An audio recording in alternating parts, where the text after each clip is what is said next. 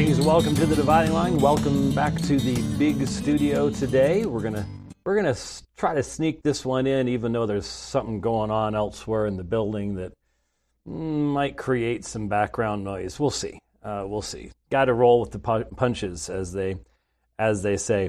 Before we get into the main subject today, which will involve the use of the big board and some church history discussions and hermeneutics and all sorts of fun stuff like that.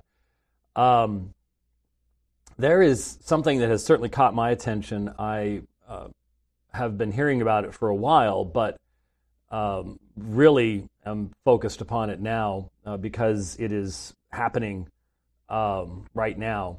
But the World Health Organization is pushing for a pandemic treaty. And I heard about this. I've heard about the movement toward this kind of thing, a global authority to handle pandemics in the future. But you need to understand that a treaty overrides constitutional authority in the United States.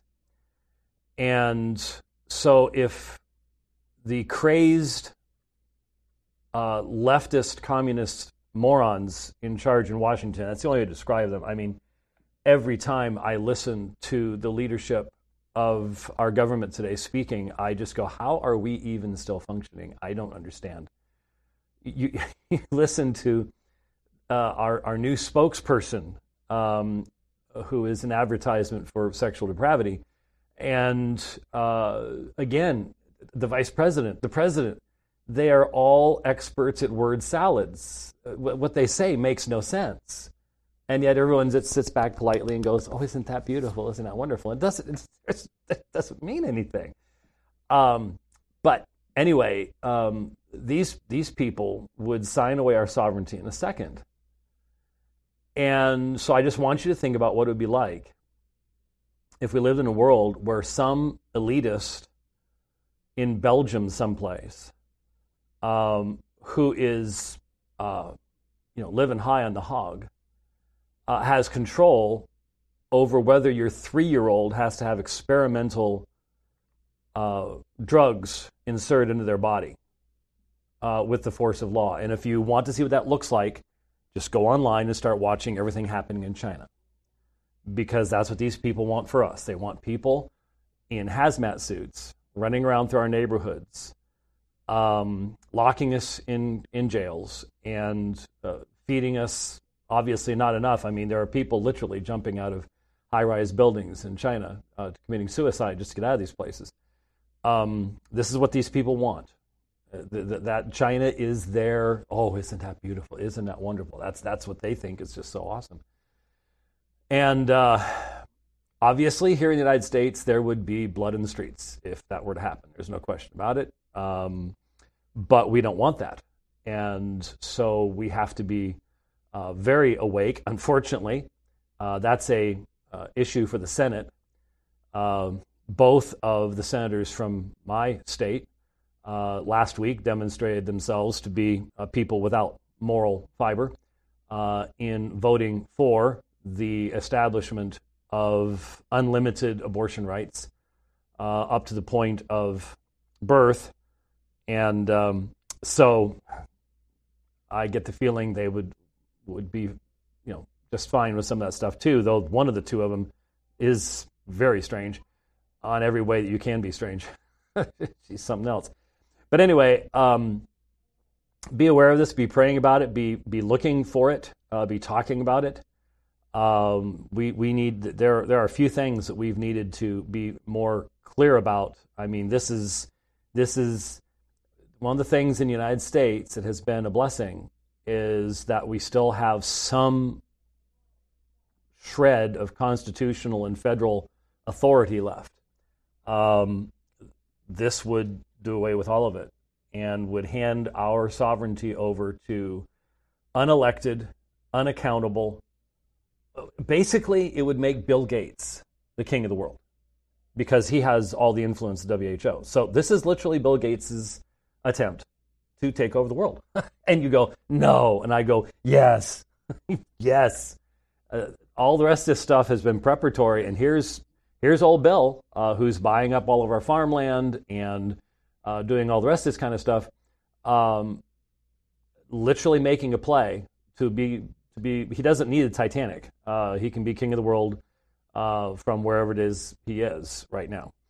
And so it is very concerning, and we need to be very active in denouncing those who would seek to become techno-tyrants over us, because that's what these people are seeking to do. So be watching for information on the World Health Organization, WHO, and the pandemic treaty, because that is the play. That's where they're going. That may be one of the reasons for a lot of the other stuff going on, just to distract everybody, so you're not even paying attention to it. You got. Let's talk about Ukraine. Let's talk about this. Let's talk about that. One other thing, though, like I said, our primary topic today is far removed from all of these things. Whenever the Lord lifts his hand of restraint and we see the depth of the evil in the heart of man, as we saw in the mass shooting over the weekend, as we saw a year earlier when a man drove his vehicle through a Christmas parade. Neither those two were not treated the same way, but they are. They're the exact same thing. They're not treated the same way in our world today because there are certain people who can't be evil on a certain level. When we see these things, we are truly reminded of how regular the extension of God's grace toward all of us is. Because that kind of thing could happen all the time if God were not restraining people from doing it. And what's really interesting is I think, and it's a challenging area, and it's easy to jump off the cliff into weird stuff, but the relationship between pharmaceuticals, drugs, and the occult and demons is biblically fascinating. They're frequently associated, close associated with one another. And most Christians today just won't even use terminology like demons. And yet when you see a young man, in this case 18 years of age, recent high school graduate, who at that early age is turned over to that kind of hatred. And again, this has nothing to do with race. I know right now in our country it's only has to do with whites. Only whites do this. Far more blacks will be killed by blacks in Chicago this summer by multitude of factors than were killed in that shooting, but no one will care. And no one is even allowed to say that. It all goes back to the spiritual realm. It's demonic. I mean, what's the primary push? What's the primary thing that causes murders in Chicago? Drugs, gangs, drugs. And how do gangs get money? Drugs. And of course, the current regime is allowing drugs to just flow over the southern border along with people, millions of them, because they want to change the voting demographic in the United States. And it's evil, and it's traitorous, it's treasonous. And they don't care how many people die as a result. The regime has no concern about human life whatsoever and knows that their policies will result in this, but they do it anyway. But the point is, these are spiritual things. And a lot of us are afraid to even point out when you withdraw a hand of restraint, you're opening up a vacuum for other things to come in, and those things will always destroy human life. And we see this happening around us. We see it happening in our major cities. It's astonishing. When I just think of how much my own city has changed in the past 10 years, and the acceleration recently, because we have a mayor that is part of the World Economic Forum stuff, and hence is a part of a traitorous movement to destroy the Constitution of the United States and our lives. And I can see it practically. I can absolutely see it practically. How? I used to be able to get up. I remember back when I was first studying Islam, this is back when I could get up real early in the morning too. So I've seen the decline of Phoenix, and it seems to be going along with the decline of James as age just hits you every which way. Anyway, I used to be able to get up in the morning. I remember one morning, I wanted to get a particular portion. I think it was I wanted to get Surah 112 memorized in Arabic. Okay? And so I had it all set up to be able to hear it, listen to it while I was riding.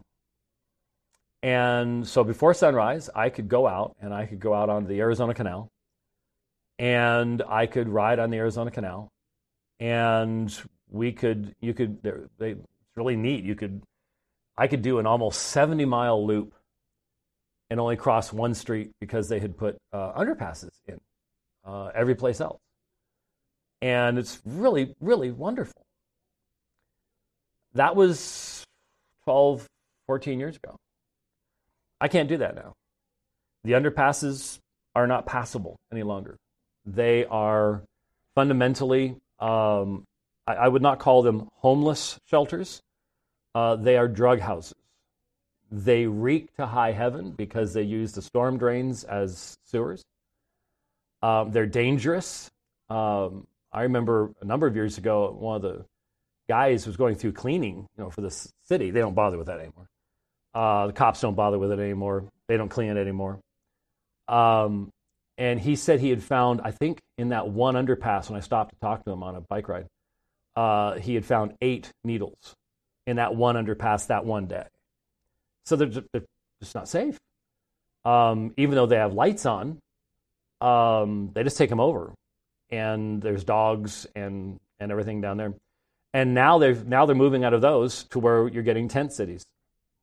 And so I can't, the very places that I was riding, and I didn't even have to give it a thought back then. Just, riding along, and, I've got a real good light and stuff like that, and you can't go those places anymore. If I want to ride from my house out of the city, I get to play with the cars now. And at my age, I don't like playing with cars as much as I used to. I think back in my 30s, some of the stuff that I would do, some of the times I would ride, and I look at that now and go, yeah, no, I don't think so. I'd like to see my grandkids get married, and so I've got different priorities now. So things have changed, and it's been purposeful. It's absolutely purposeful all the way along, and we pray for repentance and reformation in our land. Now, so keep that in mind. World Health Organization treaty, pandemic treaty, bad tyranny, end of it's end of sovereign nations. I mean, you won't have sovereign nations anymore. You will have one global government run by unelected people, and frequently you won't even know who they are, where they live, what their background is, and how they got that power. Other than Bill Gates, you will know exactly how he did that, and you will remember, like I do, how many blue screens of death you had to suffer through for that man to become king of the world. Okay, let's switch over to something of vital, that was of vital importance. This is of vital importance in a very, very different area. We struggle, honestly, in the church often to place ourselves within the proper context of church history. Where are we? And we have joked more than once that that church history for most people starts with Billy Graham. And honestly, as I get older, I'm starting to wonder how many people hear me say Billy Graham and they go, who? And not even sure. And so we tend to see ourselves within a very, very short context. And so when people start talking about church history, it's very easy to be misled and misdirected as to exactly what's going on and exactly what's being said. And so unless Rich tells me that we're just not going to be able to do the program today because we are hearing large amounts of sound coming into the room right now, as long as I can't even, how would you even know? You don't have, if you realize how loud G3 was when we did that show? Well, that's true. We just talked over it. Yeah, we just talked over it. We'll just, if you hear stuff in the background, don't worry about it. There's nothing we can do about it. Pay no attention to that noise behind the curtain. Yeah, that's exactly how we're going to have to handle it. Pay no attention to the noise behind the curtain. When we think about church history, the problem normally when we look at church history, let's put the cross right here, okay? And so here's church history, and let's go over here, and here's where we are today. And if you've ever, well, that was a really bad line, wasn't it? Yeah. Anyway, if you've ever looked at books that try to provide a kind of, it gets really complicated really quickly because you have so many things, so many areas of development and change, and if this is church history, well, world history is going on. And so the history of the church in a particular nation or in a particular area is going to look very different than history in the church in England, or what we would call England today. Very, very, very different line than what we would see in regards to China or regards to North Africa. And yet there would also be links between them. And so, you've got the Roman Empire in there, and then you've got the fall of the western half of the Roman Empire. And then, well, what happens with, Byzantium? And then you've got the rise of Islam, and you've got technological changes going on here. It's just incredibly complicated, so much so that a lot of folks just don't even want to necessarily put out the effort to look at it. But from a theological perspective, we have to look at this because we have the promise. The one there on the cross said, I will build my church. And so whatever we do with this here, Christ has been active in building his church. Now, if you're raised in a fundamentalist context, it's sort of, fundamentalism sort of does this. And then it picks up there. And there wasn't really. Oh, come on, there's at least an extra inch. But actually, what the fundamentalists, they've got it, and then and you got the Waldensians down here, and these are the real Baptists, but they're all hidden. It's the trail of blood stuff, which we've talked about before, and it's just all. So we can't go there. That's just simply wrong. And so we have to deal with the reality that there has been a work of God, the triune work of God, in building the church. And hence we have to ask ourselves the question, what does the church look like in these ages?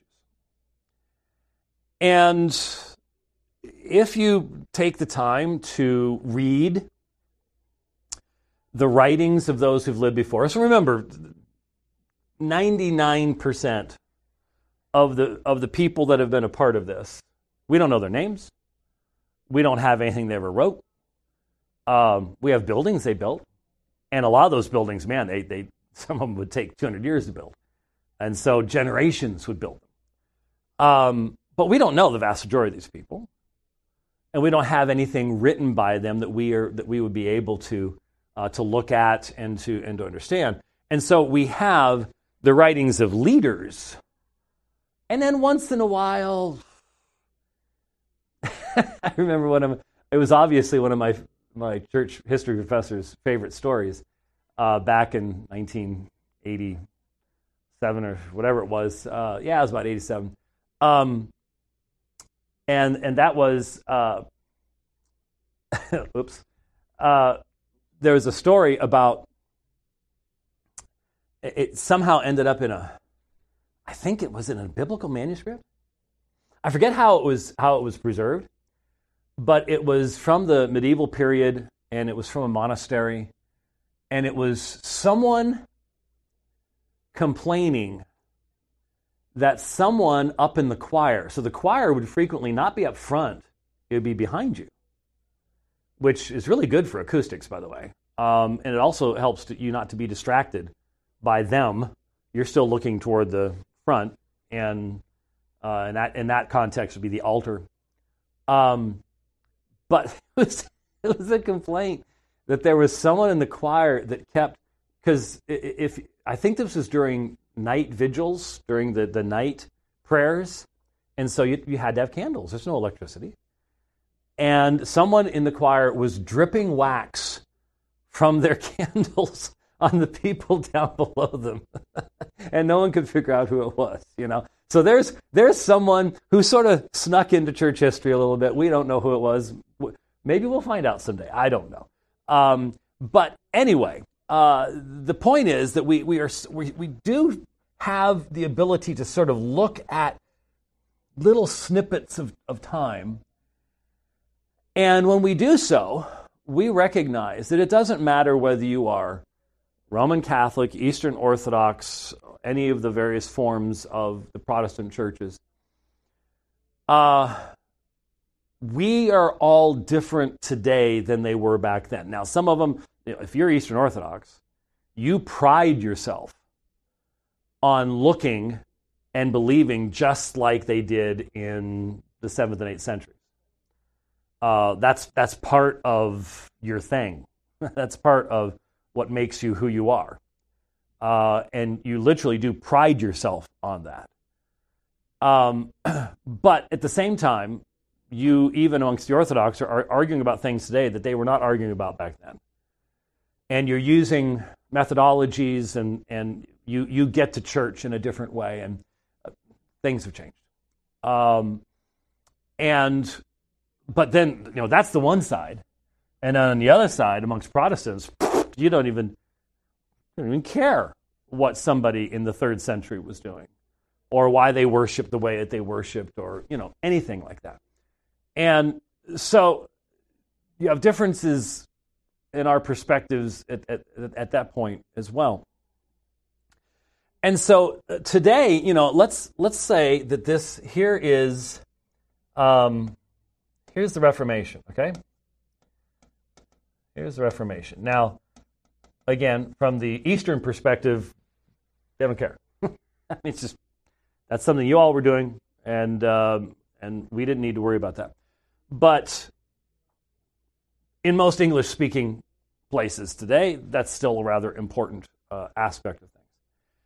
And so, if we are heirs of the Reformation, there are certain beliefs that are central to us, frequently put in the form of the solas, even though that's not historically how they themselves did. We look back and we go, okay, the material principle of the Reformation, sola fide, justification by faith alone. The formal principle that gave form, sola scriptura. Scripture is the sole infallible rule of faith of the church. Over against the Roman Catholic theory of sacred tradition and oral tradition and written tradition and the papacy and the things that go along with that.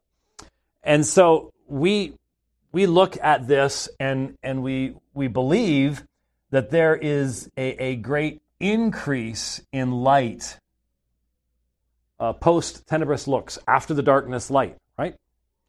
A great increase in light after the Reformation. But why would there need to be a need for an increase in light? Well, because the idea would be that along in here, there is a diminishment from the apostolic period, a diminishment of light that led to darkness.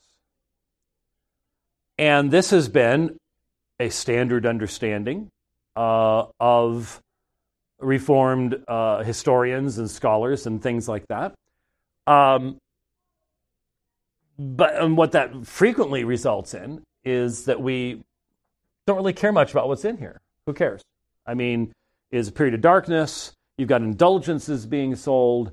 Rome has fallen back about here or so, and so in the West, you've got the Carolingian dynasty, and you've got some periods where there's important alcumin and preservation of manuscripts and things that helped maintain culture in what we call Europe today. So you do have stuff going on in here that's important. And of course, about right here or so, you'd have Thomas Aquinas. So let's put good old TA in there because he seems to be so vitally important today. And so, but we're not really sure what all this looks like. And the tendency is to say, yeah, you had more Christians back here, and then you had a diminishment over time, to where you have a tremendous amount of nominalism. Now, nominalism, obviously, nomina, name, in name only. And so there is obviously a tremendous amount of nominalism today in many nations. There's nominal Islam, there's nominal Buddhism, there's nominal Christianity, obviously. And you look at a lot of Roman Catholic nations today, and you have a tremendous amount not only of nominalism, but you also have a tremendous amount of just superstition in your Central American countries. It's just so obvious that Roman Catholicism came in and just co-opted all the local gods, in essence, and turned the saints into gods. And you have mixtures of, in the Caribbean, you have all sorts of weird mixtures of pagan magic and Catholicism and stuff like that. And so we sort of look at that and we sort of figure that's going on back here. But what we frequently don't recognize is that you can have, when we look at this, let's say the Council of Nicaea is about here. So there's Nicaea. And so Rome falls about here. And so this is your medieval period.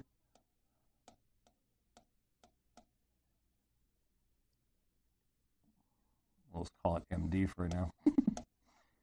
that wouldn't do it either. It's MP, medieval period. And this is where this ends, because you can break this up. You've got the Renaissance period right here, where you start having universities. You actually got universities all the way back here, but enough that it really starts impacting things. And the Reformation can't happen without this. It's obvious. And so we see all these things, and we struggle with where were the key beliefs of the Reformation. Who in here is still holding these things? And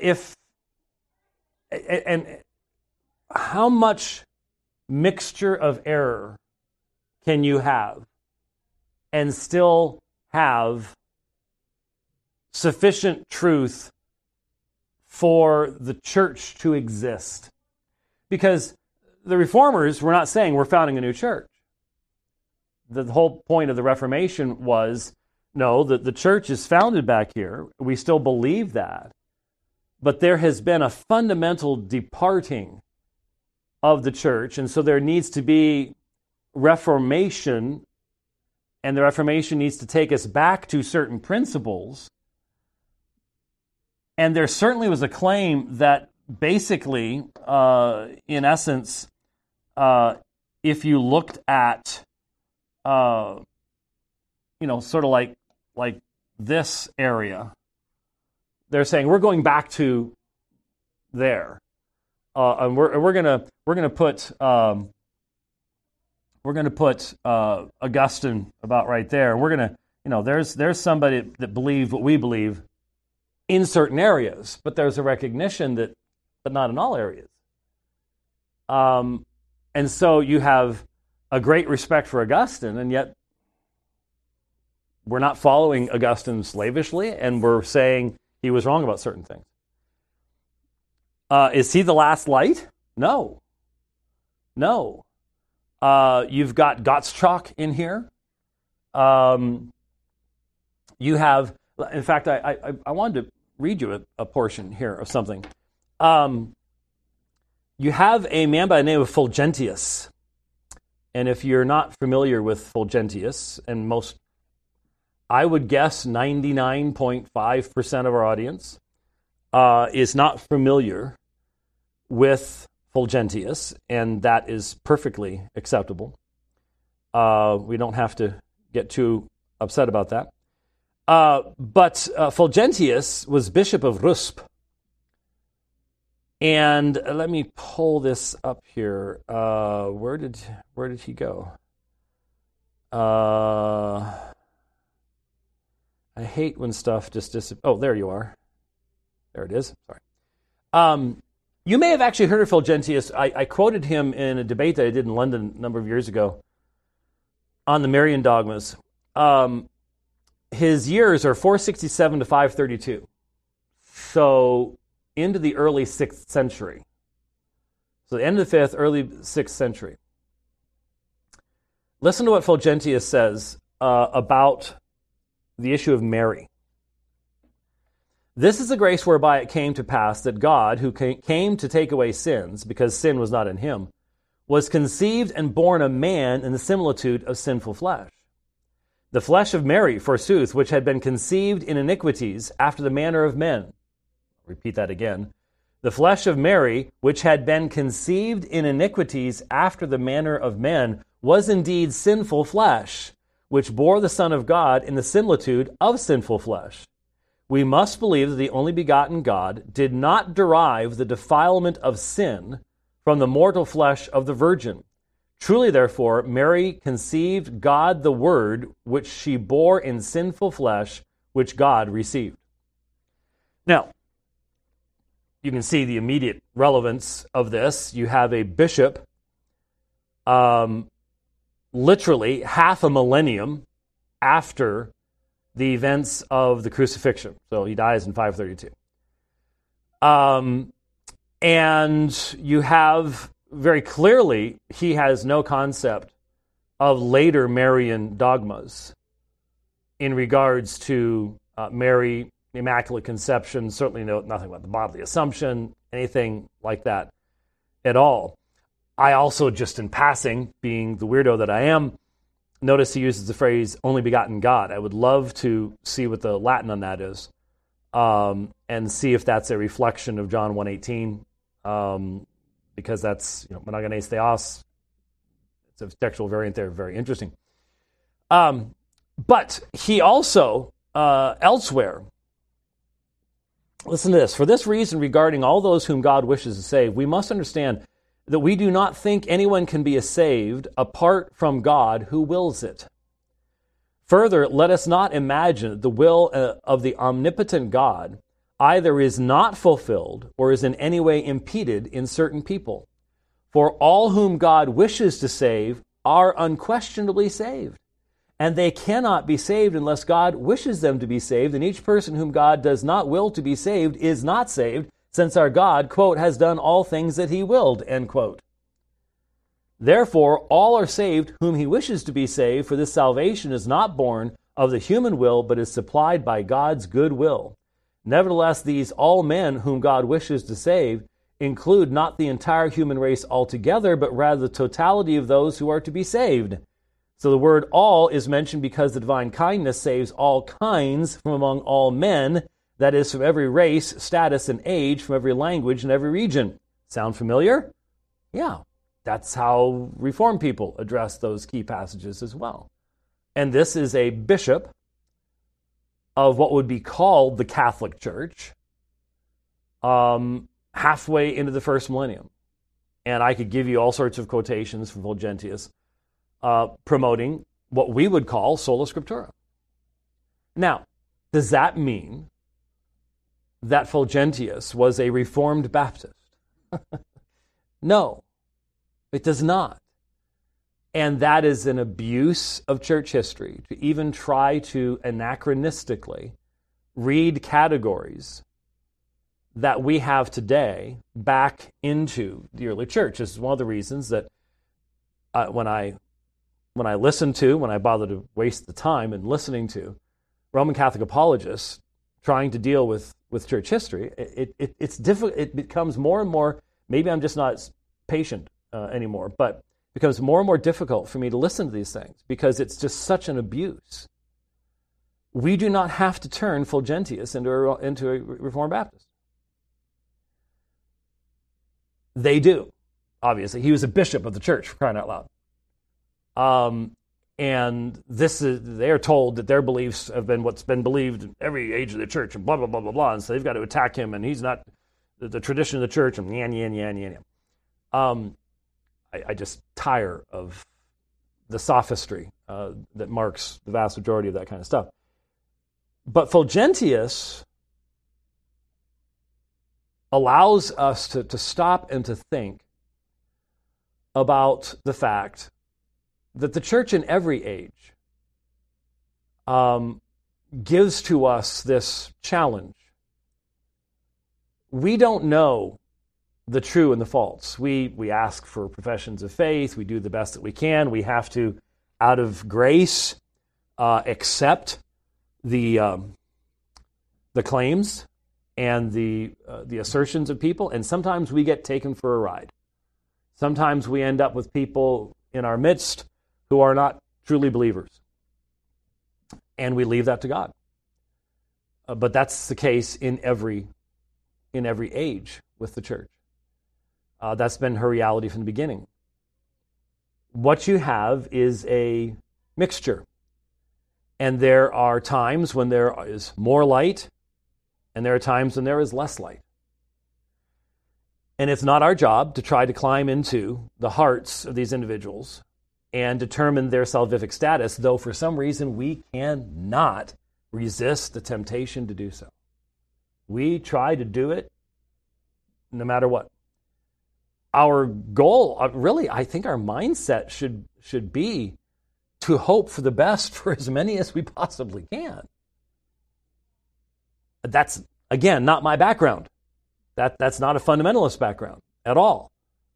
But it should be, I think, from a New Testament perspective, we should hope for the best in those situations.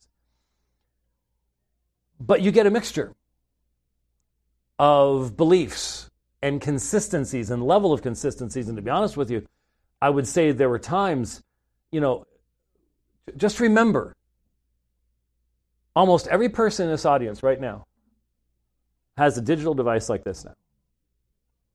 And on this digital device, you have access to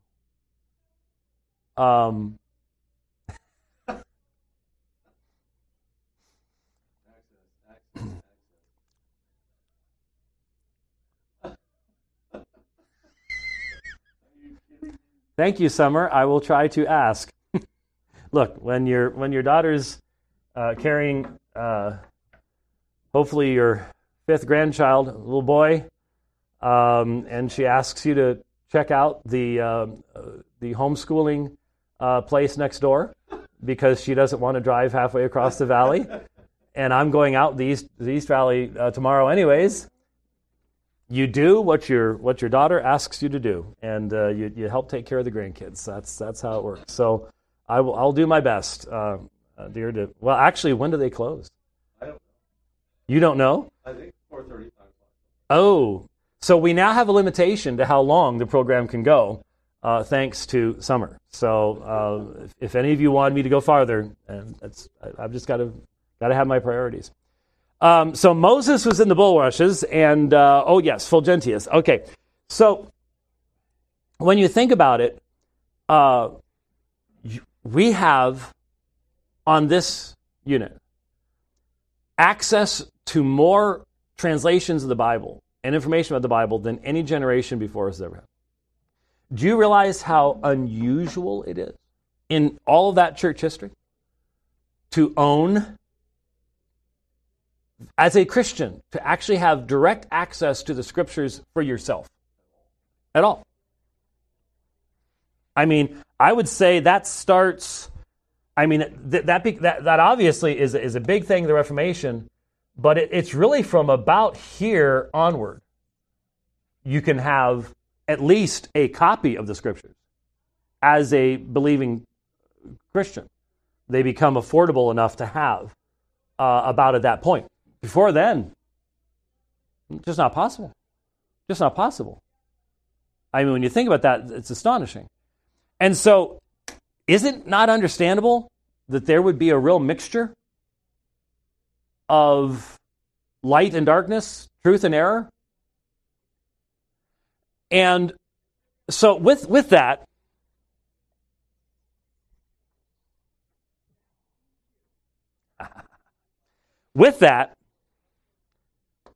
what I want to ask, touch on briefly, is the concept of the great tradition. This is the new buzzword, all popular, the great tradition. And we had a, here's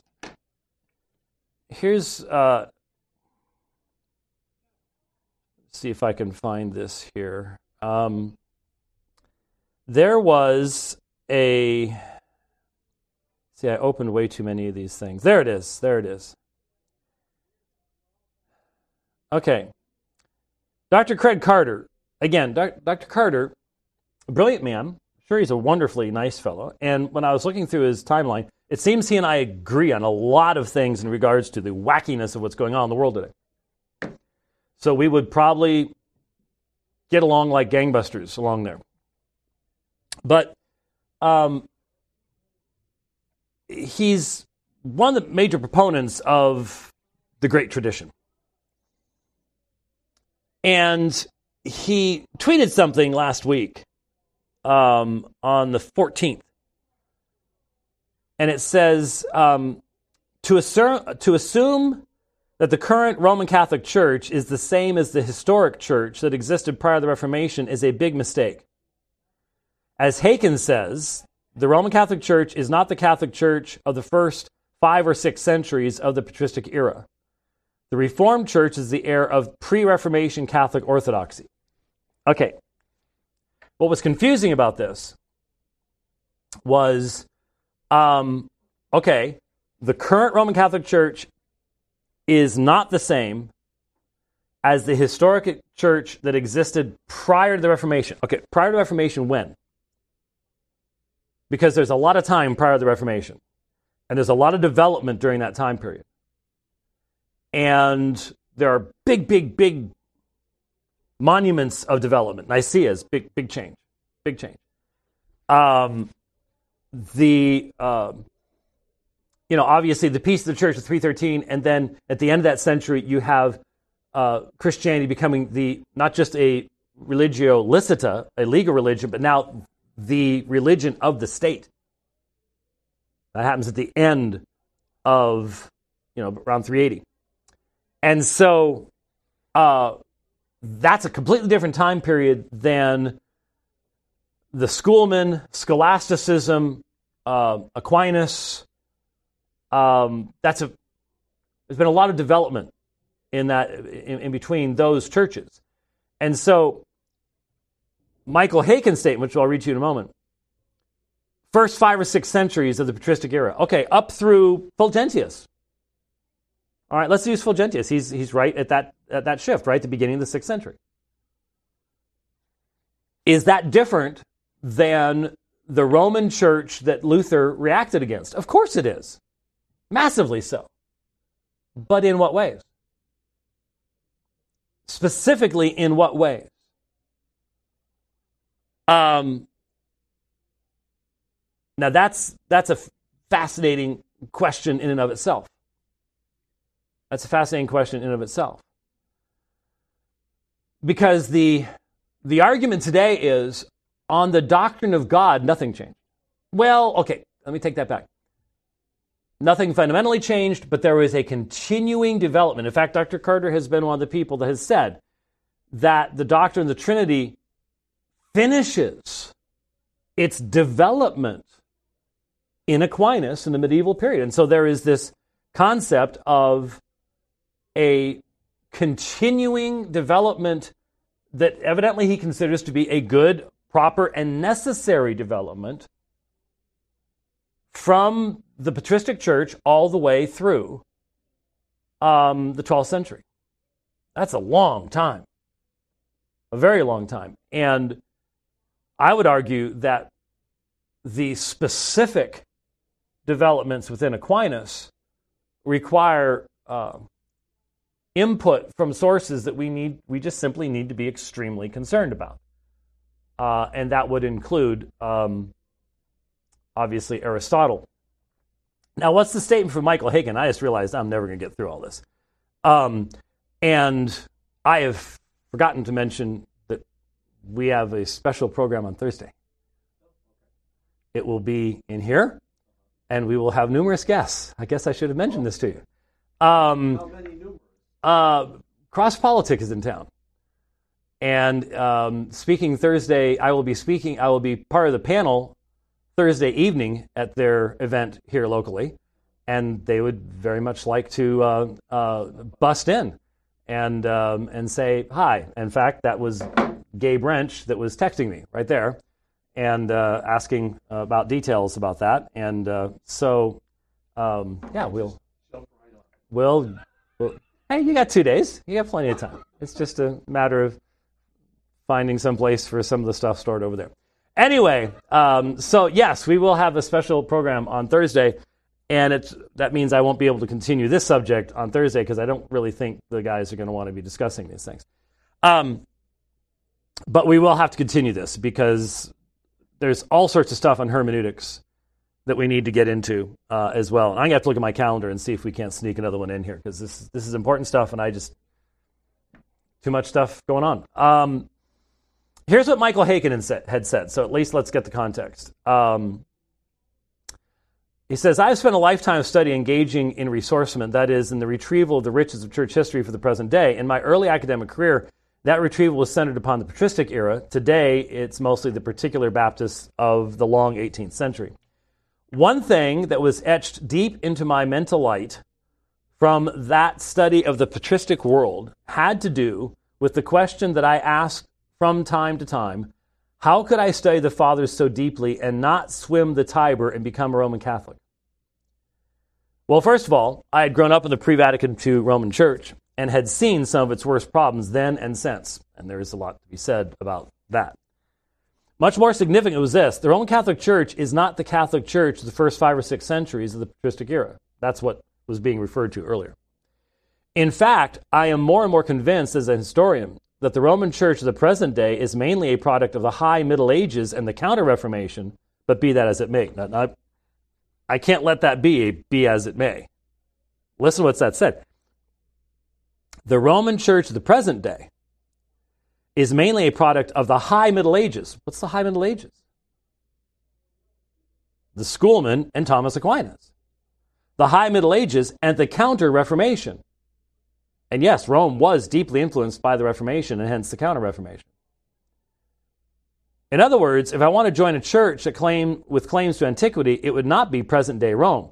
And see, I would say all this stuff, I would have said this before Francis came along, but now with Francis, oh good grief, everything has changed completely. What is critical is this: is my faith and that of my church built squarely on the foundation of the apostles and prophets with Jesus Christ as the cornerstone.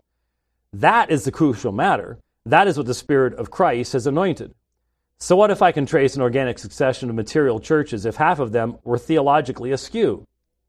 What I want is that pneumatological line of succession. That is true Catholicity, John 8:39. Okay, so that nothing shocking or unusual about that, but it is fascinating to think about the modern Roman Church as the product of the High Middle Ages and the Counter-Reformation, because that throws Aquinas right in the middle of it. And so what we've got going on today is we have people who want to get back to Thomas and back to using Thomas. What they want to do is they want to edit Thomas. And they want to edit the Great Tradition. And so for them, the Great Tradition is primarily doctrine of God. Okay? That's what this great tradition, that's the good part of the great tradition that we can borrow, that we can use, that we need. In fact, we need this. In fact, I heard someone recently say that if we don't use the hermeneutical principles that come out of the great tradition, in other words, this is the other area that I don't know I'm going to get to today. I don't know. But if we continue using modern interpretation rather than pre-modern interpretation, we make, quote, mincemeat out of our confessions. And most of that has to do with the doctrine of God, simplicity, inseparable operations, the things that Aquinas emphasized. But that's it, because there's so much more to any meaningful understanding of what the great tradition would have been. Well, first of all, how do you even define it? There is no one great tradition. What they're saying is, well, we can trace a particular concept of the doctrine of God that we think is very important to continue to hold. But the people who made up the great tradition would not have accepted the idea of the separation out from that of everything else. What about ecclesiology? What about doctrine of baptism? What about the doctrine of infant baptism for regeneration? A Baptist does not hold to major portions of the great tradition. And self-consciously, and to explain why, requires you to be a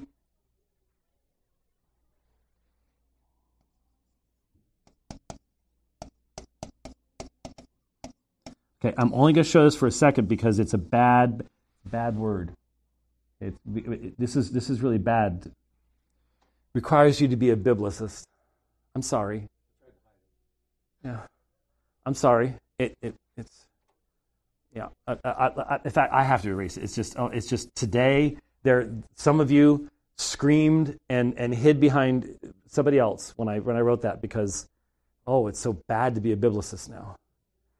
But if you're a Baptist, in regards to the great tradition, that's what you have to do. You don't have any choice. That's how we got here. And to turn around and now saw off the branch you're sitting on, well, okay. Long ways down. But if you want to do that, that's okay. So how do you define this thing? What is this great tradition? And if you want to boil it down to and say, well, it's just this. And, there are people who've been doing this for a long time. Remember, for how many years have I been criticizing the mere Christianity movement? Not mere Christendom, that's something different. The mere Christianity movement where, really the only thing that we can all really get together on is the Trinity and the death, burial, and resurrection of Jesus. And that's enough. Now we're good. And you go, that's not what the apostles said. In fact, the only place the apostles, they anathematized people who taught a different what? Gospel. Yeah, but we're never going to agree on that. So we can't go there. What's the gospel of the great tradition? Are you telling me you can actually have a love for the great tradition's doctrine of God, but not the great tradition's doctrine of the gospel? They don't go together? They're somehow separable? That's an interesting way of looking at things, isn't it? Yeah, it's a very, very interesting way of looking at things. Now, let me, I was going to, let me go ahead and mention this because it does bear that out. I should have mentioned this just a little bit earlier. This mixture thing. This is illustrated for us, I think, fairly clearly in the love that the Reformers had for Bernard of Clairvaux. Now, Bernard's years are 1090 to 1153. And so he's in that same basic time period. And it is very clear that many of the Reformers, Calvin especially, have a very high view of Bernard of Clairvaux. There's quotations of him. Some of you sing songs based on things that Bernard wrote. And what is interesting is when you dig into Bernard, let me see if I can find the quotation here. Where'd it go?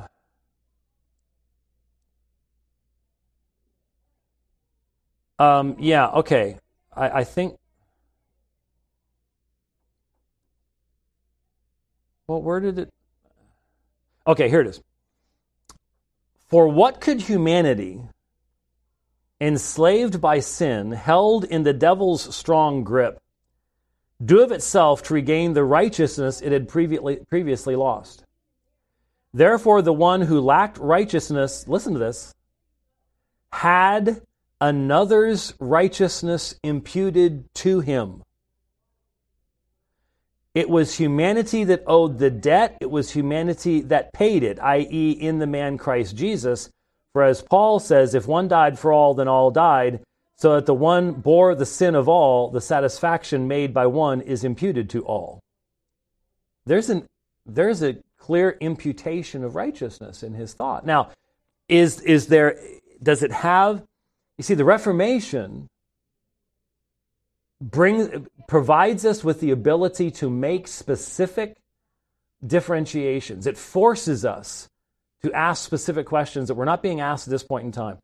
And so until you have that clarifying lens, there can be an issue.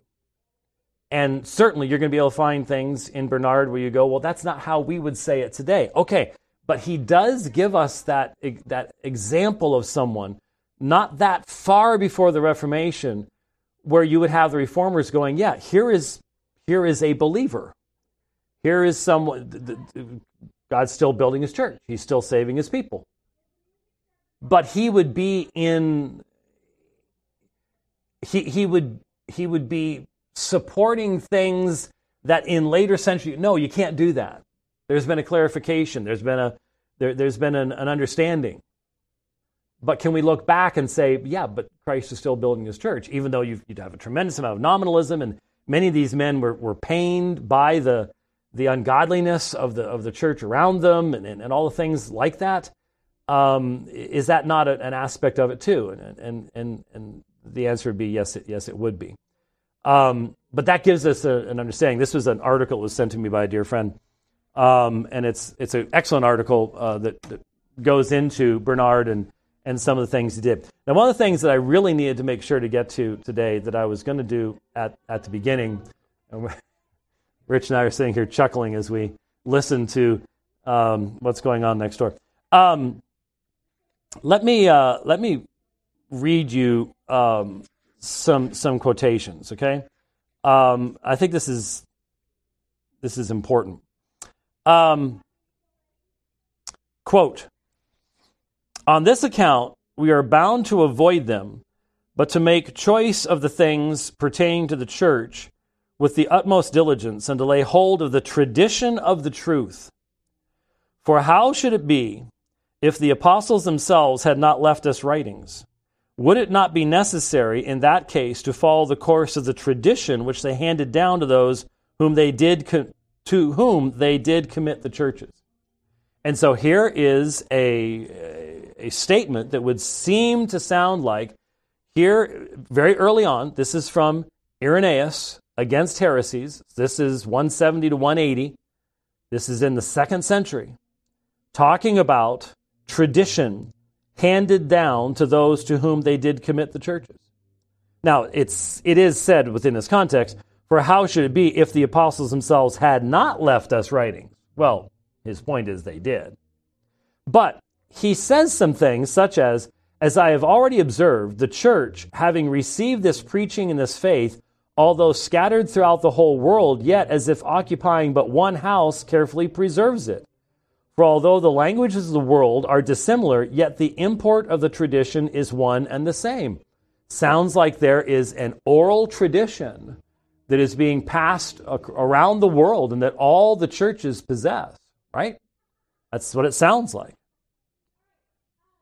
And so what we're hearing from people today is that there is a need for tradition. And I've been dealing with this for years because, of course, this is the Roman Catholic argument. But let's leave Rome and its specific arguments out for a moment. We now have people saying that there are things we need outside of Scripture, and that the term tradition is an acceptable term to use for these things that we need. And here's Irenaeus, and Irenaeus is very, very early on, and Irenaeus is talking about this tradition that exists in the churches. Now, the first thing to recognize, I want to make sure that we talked a little bit about today, was the fact that we do need to look at, when we look at someone like an Irenaeus, what situation is he in? He is writing very early on. Most of the canon is recognized, but not necessarily universally. This is still during that period of development and recognition of the canon. Not development of the canon 1, but recognition in canon 2. And he is one of the leading people in defending the Christian faith against Gnosticism, which I was thinking about this earlier today. We use that term all the time today to take shots at people. But the fact of the matter is, if you can't tell me what a demiurge is and can't name some of the eons, don't talk about Gnosticism. Okay? It's way too easy to take shots at people when you're actually talking about dualism, and it doesn't have anything to do with Gnosticism. Gnosticism was a massive threat to the church. A massive threat to the church. And Irenaeus studied it carefully.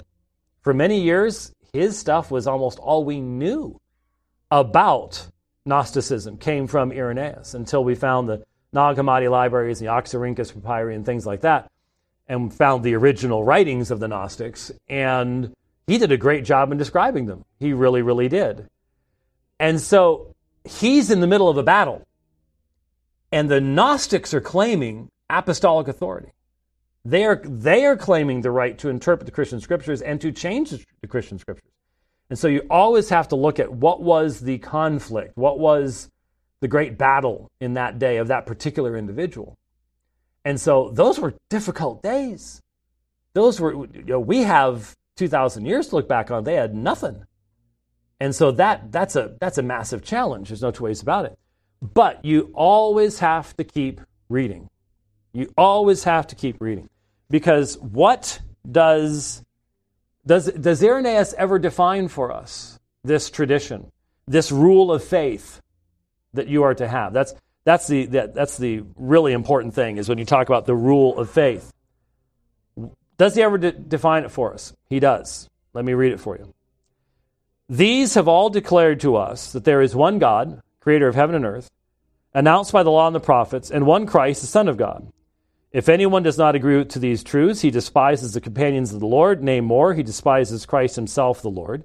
Yea, he despises the Father also, and stands self-condemned, resisting and opposing his own salvation, as is the case with all heretics. And so there is the tradition. There is the tradition. What is it? One God, creator of heaven and earth, announced by the law and the prophets, and one Christ, Son of God. Everything that I read to you, what is it? It is sub-biblical in the sense that it is derived from Scripture. It is not a tradition that is outside of Scripture. It does not contain revelation that is outside of Scripture that is then necessary for us to then interpret Scripture. The Gnostics didn't start at the right place. They rejected fundamental, and of course they would change. Marcion would change the actual scriptures. He'd get rid of the Old Testament. The Gnostics literally were teaching that the God that we would know as Yahweh was Yaldabaoth,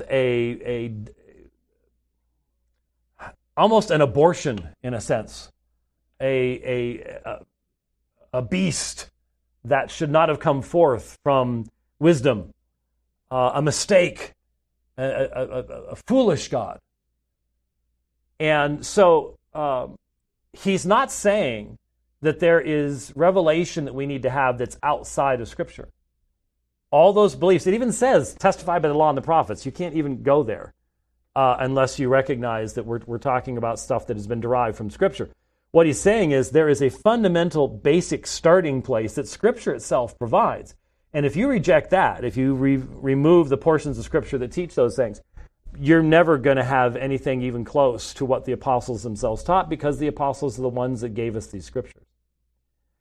Now, the reason I bring this up is what we'll get into the next time we address this. What we'll get into is this concept of pre-modern hermeneutics and exegesis and interpretation. This is, in my opinion, as I listen to my fellow Reformed Baptists talk about the greatest things that have changed in their understanding over the past 10 years, this is what it is. We have Reformed Baptists today talking about, let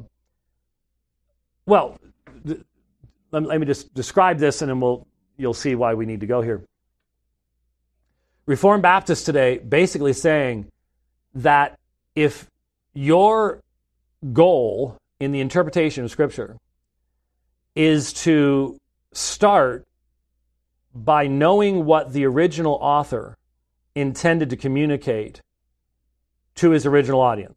So you're reading 1 Corinthians, and so the first thing that you want to think about is, what was Paul seeking to communicate to the church at Corinth? What were the issues that he raises? What were the problems that the church is experiencing? And you start there, and then you seek to make application. What we're being told now is wrong, wrong, wrong. Don't go there. That's not how you do it. When I hear that, I just go, what on earth has happened? What is going on here?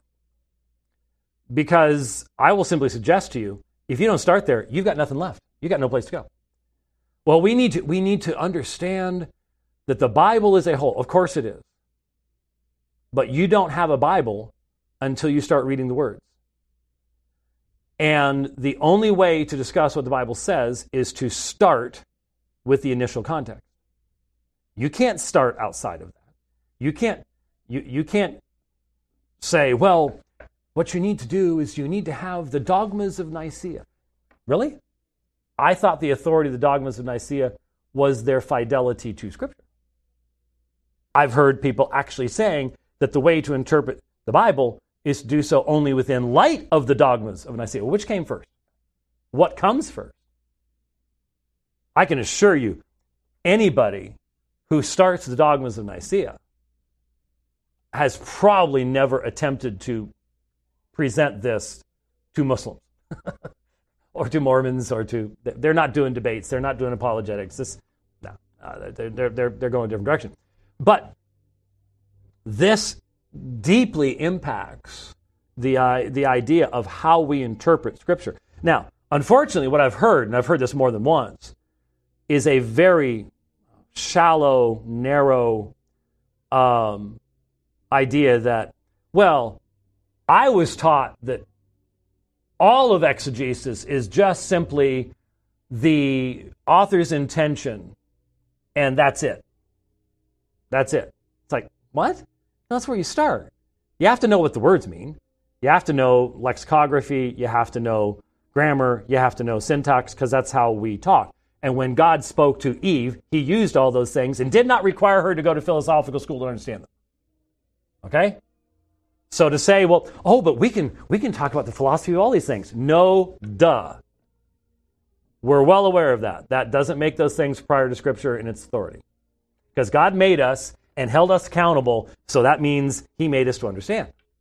Okay, so we can take all the stuff apart if we want to. That does not make that prior to and something we can use to fiddle around with the meaning of Scripture itself.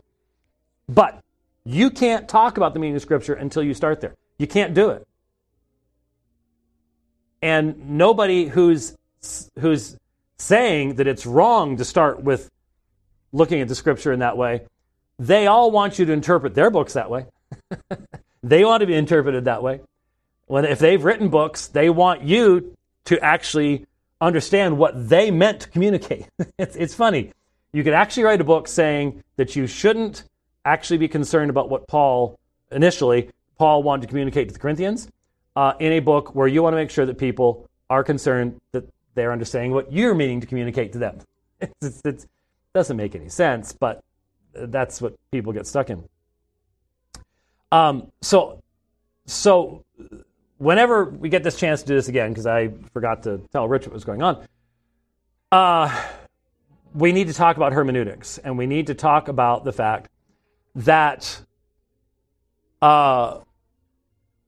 Paul's epistle to the Corinthians, Isaiah's prophecy, Amos's prophecy, even the book of Revelation had a fixed meaning before anyone dreamed this up. Okay? It had a fixed meaning.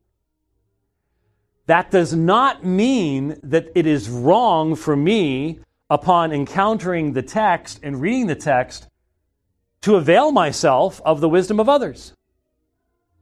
And so I have the ancient commentary on Scripture, where I've taken the time to look at what people 1,000 years ago had said about a particular text of Scripture. And the reality is, there are many times I've looked at what they've said, and while I could appreciate what they were saying, I had to reject it because they missed what the text itself said. And if you make this your filter, you can't do that anymore. They got it right, and if that becomes part of the quote-unquote great tradition, well, what are you supposed to do? Are you going to be unhumble enough to question the great tradition, you see? And Scripture becomes, well, as somebody said, a wax nose that you can just form into whatever you want based upon your interpretation, because we all get to interpret the great tradition. The great tradition. I think this is really, really vitally important that we have a balanced hermeneutic. A hermeneutic that is first and foremost something that will allow the Christian faith to be the Christian faith many generations from now, and not something that is under this external authority that filters things out. I get where some of these writers are coming from, but they're always reacting against modern exegesis that does not allow the Bible to be the Word of God. I believe the Bible is the Word of God, and that is part of your hermeneutics. It has to be. We're not just dealing with human words, but you have to start with what the words are before you can discuss their relationship to any other words. And you have to know what Paul was saying before you can relate Paul in Corinthians to Paul in Romans, to Luke in Acts, to John.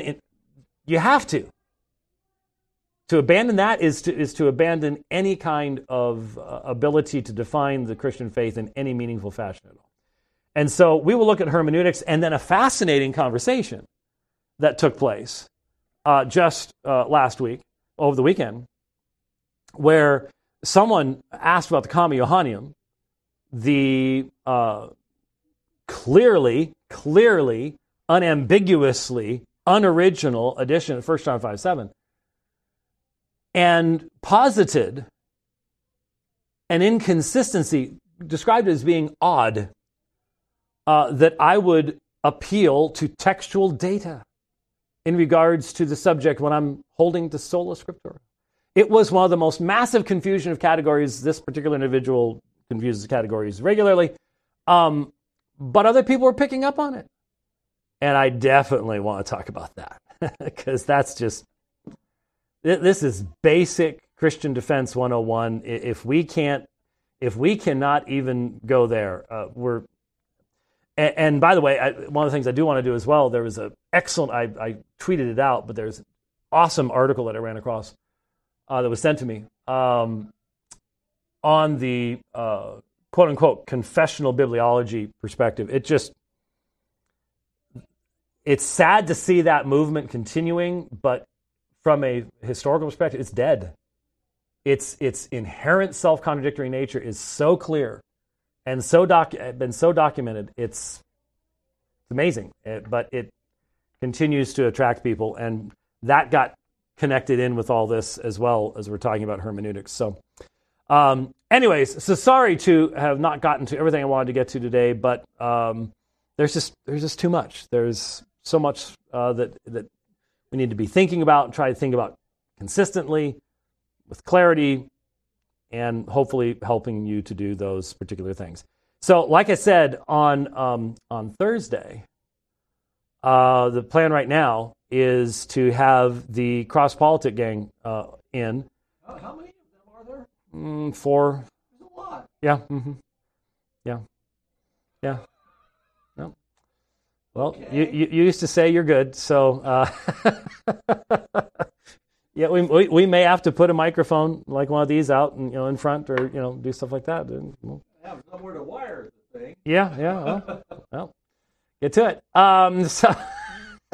So we're gonna have the Cross Politic gang in, and then tomorrow, Thursday evening, we'll all be getting together someplace out in Gilbert or someplace like that. I have to look it up before I get there. So that's always an interesting encounter when you get Chocolate Knox in here and stuff like that. He's gonna be very nervous, I'm sure, coming in here. He's sort of a nervous guy, He seems really calm, cool, and collected on the program, but nice. Around me, anyways, he seems to be a nervous guy. So, I will control the button. and Rich will control the buttons. And that also means what that means, right? That means All his little sound effects? we need to find a Wurlitzer organ sound effect somewhere in there just to make him feel at home. Oh. Because he's the one that does the organ sound effects and stuff. I don't think he carries those with him. So, anyway. All right. Well, thanks for watching the program today. Like I said, it's going to be earlier program on Thursday. We will see you then. God bless.